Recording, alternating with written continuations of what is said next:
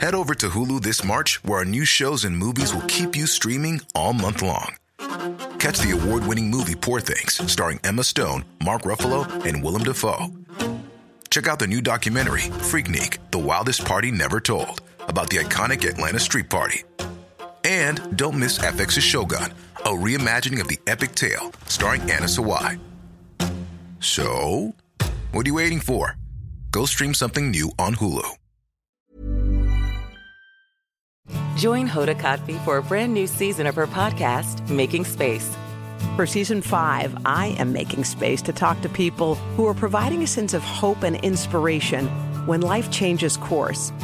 Uplifting conversations with inspiring individuals like NFL legend Drew Brees, singer-songwriter Ziggy Marley, and Today Show co-anchor Savannah Guthrie as you have never heard her before.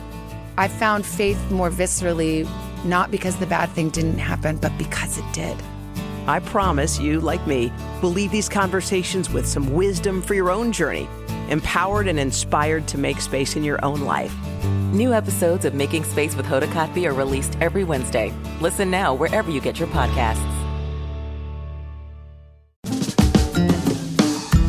Hi, I'm Zibby Owens, and you're listening to Moms Don't Have Time to Read Books. This 30-minute podcast features a new author interviewed by me every single day, 365 days a year, for about 30 minutes. I am also the publisher for Zibby Books, which publishes 12 books a year in fiction and memoir. Our books are already out now. You can check it out on zibbybooks.com. And we have a magazine called Zibby Mag, where we have lots of wonderful essays and lifestyle features. That's at zibbymag.com. We have classes at zibbyclasses.com. And I recently opened a bookstore in LA called Zibby's Bookshop at 1113 Montana Avenue at 11th Street in Santa Monica.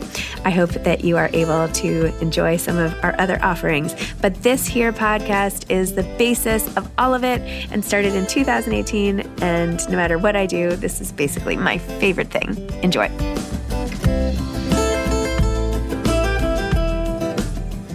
Today, I'm re-releasing my episode with Elin Hilderbrand because she is the most prolific, amazing author. And by the way, her books cannot stay on the shelves at Zibby's Bookshop. So you should definitely listen to this. She's been a huge help to Zibby Books and is on our advisory board and is just such a rock star. So I hope you enjoy this episode where you get to know a lot about her.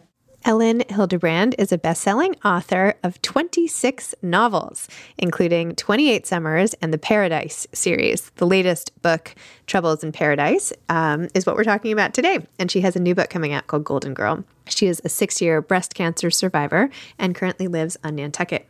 Welcome, Elin. Thank you so much for coming on Moms Don't Have Time to Read Books. Oh, thank you, Zibby. Thank you so much for having me. It's my pleasure. I know that you and I have been conversing on Instagram about various different crazy things that are happening in life. Plus, of course, you have all of your own books to discuss as well. So I don't know. We have so much to talk about. I don't even know where to start. Why don't we talk first about Troubles in Paradise, which is your most recent book and the last of a trilogy, which starts off with like amazing gossip. We can sort of segue into talking about gossip from there. Okay, perfect. So, I can't say too much about Troubles in Paradise because it is a book 3. Just a little history as to how I came to write the Paradise series is that back in 2013, my publisher, Hachette, called and said, we've had a book fall off our holiday list. Can you write a Christmas book in 4 weeks? And I was writing a novel called The Matchmaker, which was like very emotionally draining. And I said, you know what? I'm not going to stop this and write a Christmas book, but I'll do it when I finish. So I came up with an idea for a Christmas trilogy. And I know this sounds like I'm talking about something else, but I am getting to Paradise. So it's okay. Yeah. So I came up with this idea for a Christmas trilogy. And it turns out they didn't want a trilogy. They only wanted one book. So I wrote this novel, Winter Street, and gave it no ending. And immediately a contract for the next 2 books appeared because they loved the premise. And then ironically, in the summer of 2016, my editor called and said, what do I have to do to get you to write a 4th book in the Winter Street series? And at that point, Zibby, I was finished. Like I didn't want to write a 4th book in the Winter Street series. So they really had to be persuasive. And I said to them, I'd really like to write a novel or a series of novels that are set in the Virgin Islands, because that was the place where I had sort of styled a a writing retreat and time for myself in the Virgin Islands. And I'd fallen in love with it. And I feel like, again, like Hachette was a little bit hesitant. They didn't necessarily want, because I was a Nantucket author, they didn't necessarily want a series set in the Virgin Islands, but they very desperately wanted this fourth Winter Street book. So they said yes. And then, again, irony is that the Paradise series has far, far, far outsold the Winter Street series and has sort of taken me to a new location. And so it's been very successful. So I was right. Like I felt vindicated, like I was right. And the Paradise series, book 1, focuses on a woman in her mid-50s named Irene Steele, whose husband, on New Year's Day, she gets a call that her husband has been killed in a helicopter crash in the Virgin Islands. Hello. She didn't know he was in the Virgin Islands. She's completely gobsmacked. She and her 2 adult sons fly down there, only to find, guess what? This dude has a second life, including a mistress and a child. And then it's like, well, what else was going on? And so that sort of takes us through to book 3, where I'm trying to tie up all of the mysterious loose ends in a way that is satisfying and surprising. So that is where we are. Awesome. And it's so funny because in the beginning of book 3, you open it up and you talk directly to the reader and you're like, no, this is book 3. So just like put this down and go back to the beginning and read the other 2 books. And I was like, okay. I am very concerned. I mean, I feel like some people may be like, oh, just be opportunistic. And if they buy it accidentally, oh, well, I am not that person. I am the person who is like, I would like them to have a pleasant reading experience where they're reading book 1, book 2, and book 3, where it's very clear like where they are. I mean, I know that people have read book 3 first, which just gives me agita, honestly, makes me upset. That's so funny. And you have another book coming out soon, and you've been like posting about that one. That's exciting, and coming out in June. Yes, I have a book out in June called Golden Girl, which is my summer novel. And from here on out, like I was doing 2 books a year, and it has been extremely stressful the last 7 years. And so I'm going back with Golden Girl, just to 1 book every summer. That is my new jam. And I don't know what I'm going to do with all my extra time, but I mean, I'll find something. How did you even get into this? Like, how did you become who you are today? When did you start writing so much and at this rapid pace? And how did this whole thing happen? Let's see. How did this whole thing happen? So it's, of course, a longer story. So I went to Johns Hopkins undergrad. I was a writing seminars major. A lot of people don't think of Hopkins as like a place where writers are born. However, they do have a dedicated creative writing major. So like every week I would go to workshop. And I had Steve Dixon, Madison Smart Bell, John Garth, like really like great writers guiding me. And when I graduated, I knew I wanted to be a writer. I went and I sat with Madison Bell and I said, what do I do? Do I go to graduate school? Do I get a job? And he said, you have to go out in the world and live, Ellen. You have to have experiences. You're 22. And so I moved to New York City. I lived on the Upper East Side. I worked in publishing and I hated it. I thought like, because I wanted to be a writer for some reason that publishing would be my thing. No, I hated it. And I needed a job where I would have time. So I started teaching. And I taught first in the New York City public schools at IS 227 in Queens. And then I got a better job teaching in Westchester County out of the city. And I would commute backwards. And the summer between those 2 school years, I wanted to get out of the city for the summer. And so I decided I would go to Nantucket. My family, I had grown up going to Cape Cod in the summers with my family, and I had been to the Vineyard in college. And I just felt like Nantucket was like the natural third point on the triangle. So I got a room in a house, fell madly in love with the island. And then after my second year of teaching, I moved back to Nantucket and I'm like, I'm going to live in Nantucket. And I traveled in the off season. So like I would work during the summer season and then travel. And eventually, after I felt like I had gone out and lived, I applied to the University of Iowa for graduate school and ended up getting in there miraculously and went to Iowa and was totally miserable. It's a very intense place. There's a lot of competition. I was just very unhappy. I was away from the ocean. I was like out in Iowa City. It was bad.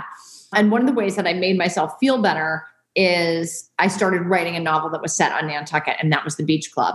And then in my final workshop at Iowa, my professor had his agent come, and his agent said, "Which one of you lives on Nantucket?" And I said, "Oh, that's me." And it was sort of like a small world coincidence. And he said, "Stay and see me after class," which I wasn't even going to do because I had my U-Haul packed. I was ready to go, but I decided to, and thank goodness, because Michael has been my agent for 21 or 22 years now. And so I told him I was working on a book set on Nantucket called The Beach Club. He said, "When you're finished with it, send it to me," which I did. And it's like at that point, 1999. So like I'm printing out the novel, sticking it in a box and taking it to the post office. And he read it and he said, "I'd like to represent you and I'm going to make you lots and lots of money." So who doesn't want to hear that, right? This is the greatest words ever. And he sends the book out and it gets rejected everywhere. Finally, like 5 months later, he calls and says he has an offer of $5,000. And I'm like, is $5,000 a lot of money? Because I can't quit my job. But since it was the only offer that we had, we took it. And The Beach Club was published in the summer of 2000. And 2 weeks after it came out, it was People Magazine's Book of the Week. And immediately my publisher ran out of copies. This was my first publisher, who I think will remain nameless during this interview. I'm not sure. And I was frustrated, but we were without books for 3 weeks, and this is in 2000. So it's not like you can't download it on your Kindle and you cannot watch it, read it on your iPhone. The copies have to be in the stores. And it sold pretty well. And I ended up with a 2-book deal, and those books did less well. And then I got another 2-book deal, and those books did even worse. And I got my own publicist for book 5, like a private publicist that I paid for myself. And she did an excellent job. And again, I got the People Magazine with the picture. It was like Book of the Week and 4 stars. And I was so excited. And again, the publisher ran out of books. And I was super frustrated at that point. And my same agent said, "I think we need to switch publishers." I was like, had Stockholm syndrome and was in love with my captor. And I'm like, I will not switch publishers. But he persuaded me. And I went and had what I call my Cinderella day in New York and met with 10 publishers and ended up settling or deciding on Little Brown. And Little Brown has turned my last 21 books into New York Times bestsellers. And they did that gradually, Zibby. I mean, I didn't write crawdads. Like I didn't go right to number 1. The first book I had that hit number 1 was Summer of '69, and it was my 23rd novel. And so it was like an incremental climb and a gathering of readers. And it was a very careful, thoughtful process to get to the top. Wow. That is an amazing story. I loved that. That's amazing. And just that you kept persisting through and just kept doing what you do. I mean, that's like the greatest part, right? Like you had confidence in what you were producing and you just had to wait till everybody caught up with you. Yeah. And I don't think I understood the book business. I didn't. Like the first 5 books but also publishing was changing too. I can remember my second book with Little Brown was called A Summer Affair. And I had a marketing person named Miriam Parker, she's at Echo. She's a brilliant woman. At that time, she's like, "We're going to go to all these blogs and we're going to get all these blogs." And I'm thinking to myself, I don't even know what a blog is. Why are we doing this? Like, why is this where we're putting our resources? And because, she was a visionary, and it was 2000 and I think it came out in the summer of 2008. And that was the thing to do. So they were very systematic and careful about and they still are, about how they do their marketing and how they get more readers. And they're so impressive. So I'm very lucky. That's great. That's really awesome. And I know that reader response and how people accept or embrace your book is something that's been really important to you. You have all these like devoted fans and everything else. And then when we were communicating about the recent situation with Jane Rosen's book on Instagram about how a mom's group turned against her and ended up banning her from the group and canceling her book event, you were up in arms about it. And I just wanted to talk to you a little about that. Okay, so I've only gotten to I'm on like page 40 of Jane's book, which I'm so enjoying. I am so enjoying. And I have to say, like, my appetite was really whetted by the fact that this group canceled her and I can't figure out, because I'm not sure if it comes back up, but I've gotten to the part where like the Upper East Side group is mentioned. And I'm like, was this what affected? Yeah, that's it. That's the whole thing. That was it. That's the whole thing is like on page 39 and 40. And the whole rest of Eliza Starts Rumor has nothing else to do with Upper East Side moms. Okay. that cracks me up. And I just feel like, wouldn't you be excited or laugh? Because it was very tongue in cheek, I thought. And I'd be interested to know if I actually know anyone. I mean, you live in New York, right, Zibby? You may know somebody in that group. I mean, I live on Nantucket. I may know somebody in that group. But I just feel like, it just felt so, it felt so unnecessary for them to decide to cancel the book based, especially now that I know what you're talking about. I thought maybe there was more later in the book that was really scandalous. Yeah, I mean, it's tough. And also it's fiction. So Jane very skillfully sort of picks up the essence of things. And I'm really, really enjoying her book. I'm also going to post about it. And I can't decide, mention this scandal because I think it will encourage other people to want to read it too. Because people always sort of like things that are attached to real life, which makes no sense because we are in the business of writing fiction. But if it has like a real life scandal attached, so much the better. And I predict big things for Jane. But I'm really, really enjoying the book. Oh, good. Yeah. Well, come to our event. We're doing an event. Well, I can talk to you about this later, but I'm going to do an event with her coming up too. But anyway, back to your books and all that. But I actually thought, I mean, you open up Troubles in Paradise with a whole gorgeous description of like the juiciness of gossip, right? And like how it's like, peeling, it's like a mango where you debated which fruit to pick and all the rest. And there is something just so irresistible about like small town gossip or even big town gossip, right? New York City, which really in different neighborhoods is just as much a small town as probably Nantucket, right? Wherever you go. So what do you think, how do you use gossip in fiction and in your work in particular to sort of keep the intrigue going? No, totally. So I wrote a novel, what year did it come out? 2015, called The Rumor.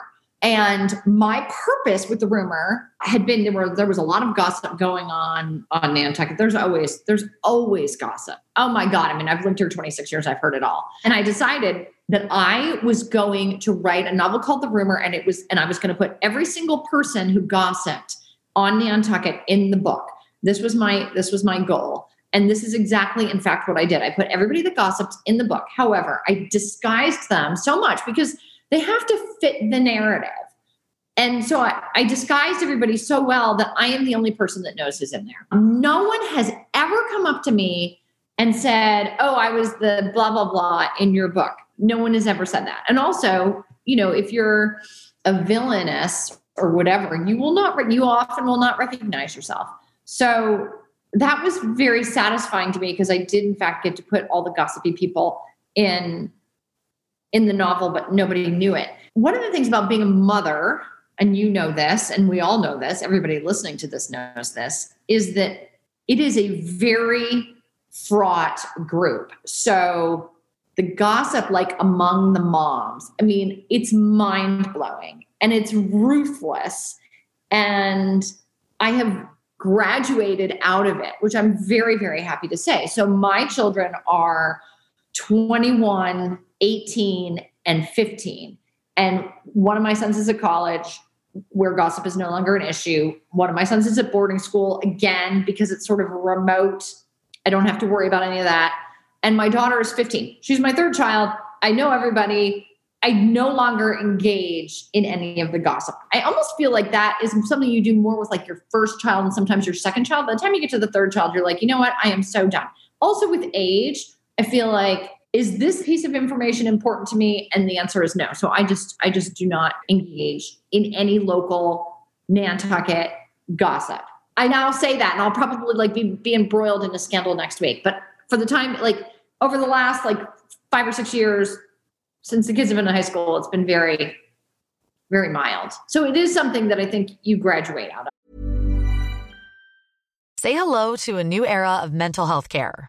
Cerebral is here to help you achieve your mental wellness goals with professional therapy and medication management support. 100% online. You'll experience the all-new Cerebral Way, an innovative approach to mental wellness designed around you. You'll get a personalized treatment plan from a therapist, prescriber, or both in a safe and judgment-free space.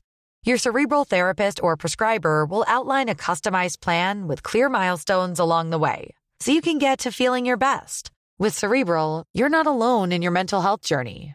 We're here to empower you to live a fulfilling life.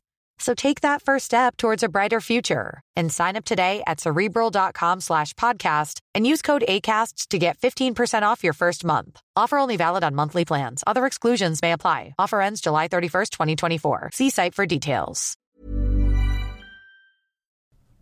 Hey grown-ups, the Cat in the Hat cast is a new podcast from Wondery, perfect for the whole family. Join the Cat in the Hat and your favorite Dr. Seuss characters as they get whisked away on a new adventure every week. Fish dreams of creating his very own polite and quiet podcasts. That is, until he gets a surprise visit to his Fishbowl podcast studio from the Cat in the Hat himself, and it becomes very clear that the cat has other plans for the podcast, and those plans are the opposite of quiet. The cat may be disruptive, but it turns out he's also a great help to get fish out of all kinds of predicaments. Bursting with music, silliness, and rhymes, the Cat in the Hat cast encourages us all to find fun that is funny in every episode.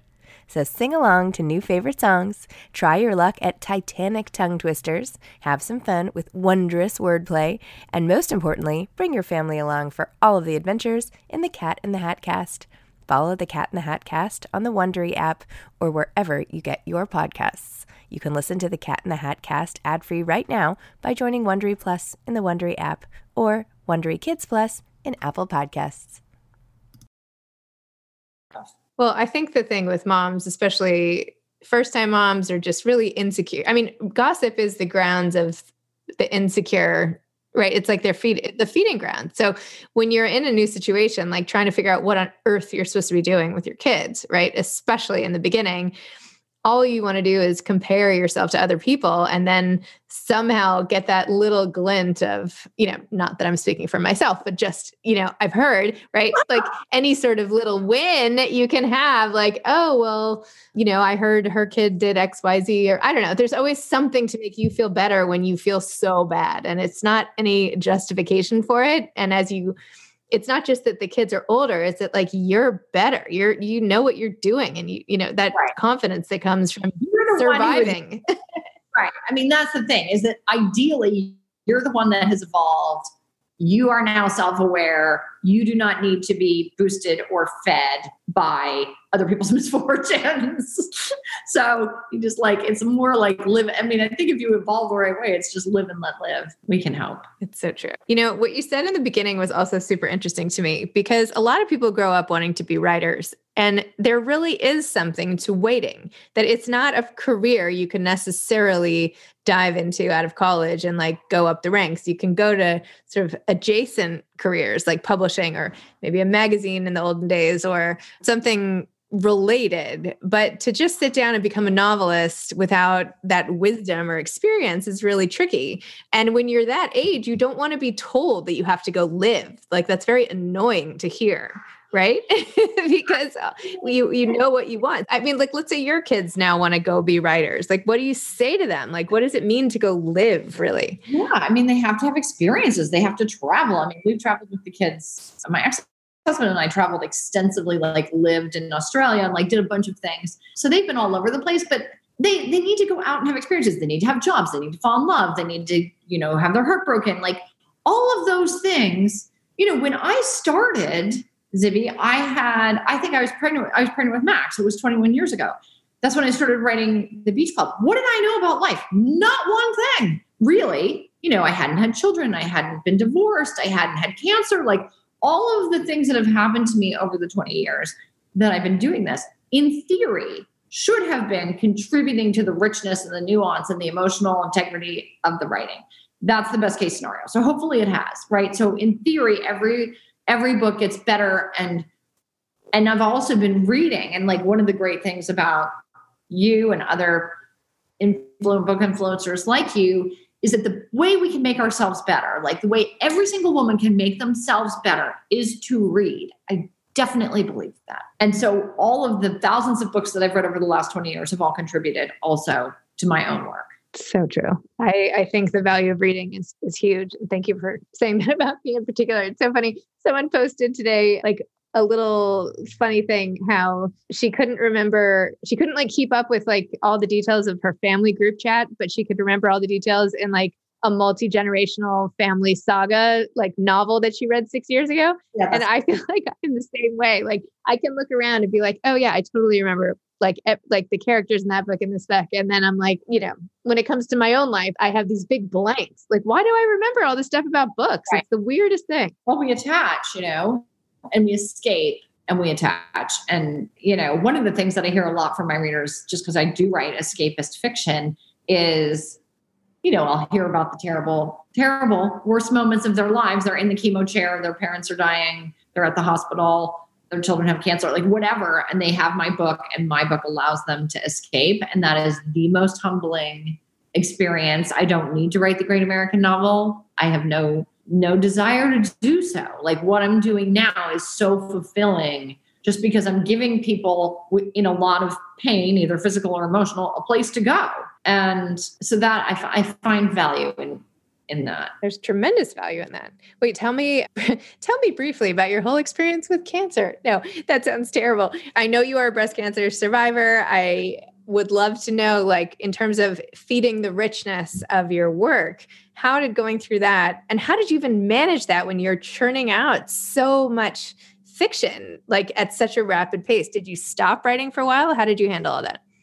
No. So the writing was really like my gasoline, because I'm very disciplined anyway, but I got sick and I just said to myself, okay, I'm not going to stop. Like I'm going to stop only when it's absolutely necessary. So I was diagnosed in May of 2014, and I had a book coming out, The Matchmaker. I had a book coming out on June 10th. And so my oncologist called. She said, you have cancer. And then we went through, you go through a lot of steps. As it turns out, I had to have a double mastectomy. And I said to her, can we just schedule it for August? Because, and preferably like after all my social obligations, because, I have a book coming out and it's somewhere in Nantucket. And she was just like, Ellen, like reality check, like, no, you need to have this as soon as possible. So my book came out on a Tuesday, as they do. And my book came out on Tuesday, June 10th. I had the double mastectomy on the 13th. The following, I had to cancel all these events. So I did a couple events, and then I had to cancel a bunch of events. And then I said to my publicist, okay, I'm 2 weeks after my surgery, I'm going to start back and do a tour. And I did. So 2 weeks after, 12 days after my surgery, I flew to Chicago and I did 2 events in Chicago. And I tell the story. Sometimes I cry. I will recover if I cry. The first event was, I was on drugs. I don't even remember it. It was a straight signing though. The second event was the brown bag lunch at the Cook County Library. There were 100 women. There were 2 women up front that one had no hair. One had very short hair. At that point, I have drains in, which were hidden by my dress. But like you have drains, which are these horrible things that come out your back and then they collect the lymphatic fluid. It's too awful to talk about anyway. And I was on Oxy and very emotional, and everybody there knew that what I had gone through. I'd been on the news. I went on with Gail King and Nora and Charlie on CBS This Morning. And the women come through my line and they say to me, Ellen, we've both had double mastectomies. Together, we've undergone 36 rounds of chemo and 64 rounds of radiation. We came today to tell you that you're going to be fine. And I thought to myself, okay, these women are far sicker than I am. And they showed up at my book signing and they are so optimistic and so encouraging. And I really, at that point, felt like they passed me a baton, which I held on to for a while once I was recovered. And I had some bumps in the road and wasn't really recovered until May of 2015. And then I started speaking, at breast cancer events and telling that story. And the good thing, I guess, about breast cancer is that the demographic, it's my demographic of my readers as well. So there was a lot of opportunity for me to connect with other people who were just starting out. And I do it all the time on my social media. People will say, my sister has breast cancer. She's starting chemo tomorrow, and I'm always, I always reach out, always, if I can, personally. And I've met a lot of wonderful, really wonderful, wonderful women that way. So in some sense, it was a gift, not only because of the connection it gave me with my readers, but also of the gut check with what's important. When you and I talked just a little while ago about like the gossip, that ceased to be important. Like, who cares? Nobody. And what became important is what was happening with my kids and the truth in my fiction. So, Elin, you have gone through so much and are such a powerhouse. Like, you can just tell it in the way you speak. You're just like a force. Like, you're so driven and just like, it's amazing. Anyway, I'm so impressed. Were you just born this way, or do you feel like at some point this shifted, or is this just your personality in everything you do?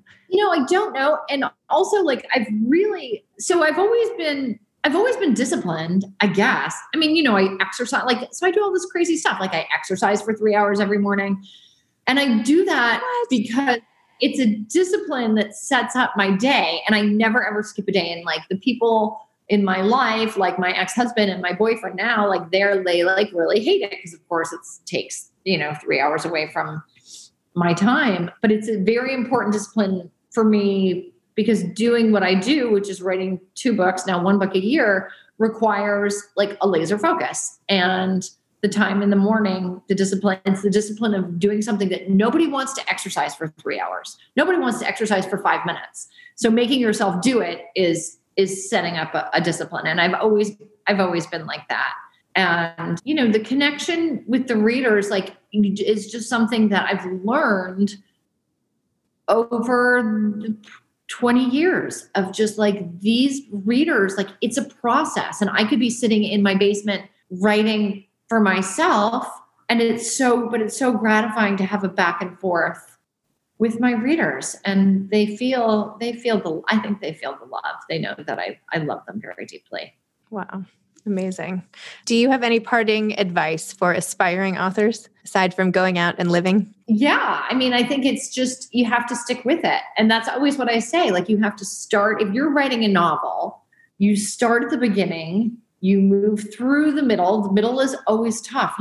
There are lots of times when I do not know what's coming next and it feels scary. And that's when you put the novel in a drawer and you think, I guess I'll get to it later because I know how it ends, right? So everyone always knows how it starts and they know how it ends.